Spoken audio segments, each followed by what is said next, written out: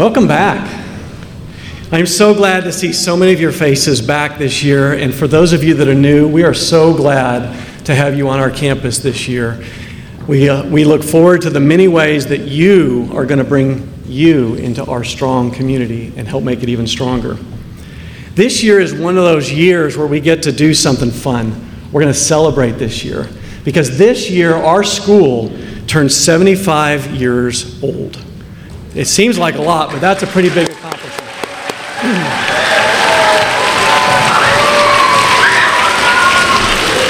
It's hard to imagine, but when our school doors first opened, there were only 36 students in grades 7, 8, and 9, and guess how many teachers there were?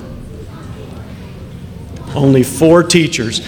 Today, as you look around, we're more than 1,000 students strong, and we've got more than 170 great teachers and staff on our campus. What an exciting transformation over the last 75 years. In the Bible, and I appreciate you all reading Psalm 78, because in 78-72, the Bible says this. It says, "With upright heart, he shepherded them and guided them with his skillful hand." Here the scriptures are talking about David's ability to lead the people of Israel and his ability to see things that others couldn't see. And I can only imagine that when our founders first started, and I think we've got a picture, that's our campus when we first founded. Do you recognize hardly any of it? The chapel's not there. Nothing's there. There was just a barn, one building, and then a house, and that house no longer stands. But can you imagine how they felt in the beginning? Their willingness to listen to God and to say, we can do this, was pretty important. Now, as many of you remember from previous chapel talks, I have a tendency to share stories about my days when I was your age, when I was growing up. And the reason I do that is because so much of who I am today has been informed by those early days when I was your age. And so much like you, someday you will look back on this time, and this will be a moment in your lives that you can share stories from Cassidy. And you will have stories this year. You'll have great stories. So when I was about 11 years old, I lived, or actually until I was about 11, I lived in the heart of the Amazon jungle in an area called the Rondônia, which is a place up on the Rio Sea with a group of Indians called the Muda-Pirahan. And the Muda-Pirahan have shaped a lot of who I am. I remember when I was around 8 years old, some of the elders in the village would take us kids and we'd go out into the jungle and they would teach us. They would teach us by saying, "Chico bye bye, no huebagai." Should we say it again? Chico bye bye, no huebagai. And what they were saying to us was, look and learn to see with more than just your eyes. Have you ever seen with anything other than your eyes? You can do that, can't you? You're right. So they taught us to use all of our senses. We learned to use our nose, our ears, and even our skin to see beyond what we could see with just our eyes.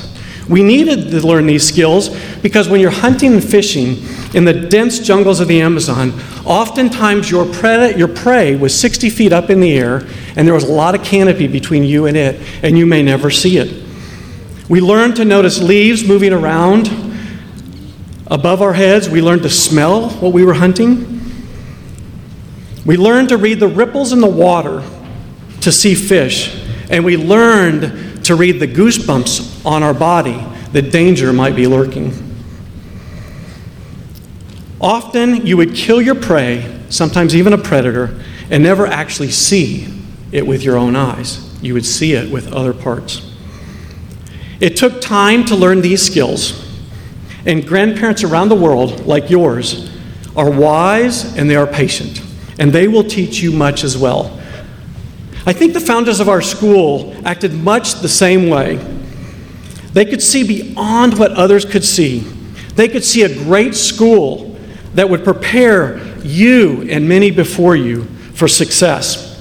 Miss Dorothy Edwards, who's a legendary field hockey coach amongst us, she recalls a story of when she was coming out of college. It was in the 1950s, the early 1950s, which was the early days of our school. And she got a job offer to coach PE, or to coach and to be a PE teacher. And you know what her college professors said? They said, don't take that job. This little school in the middle of nowhere is not going to last long. Thank goodness for her and the other early pioneers, because they were able to see a future where others could not. Today, we reap the benefits. Can you go to the next slide?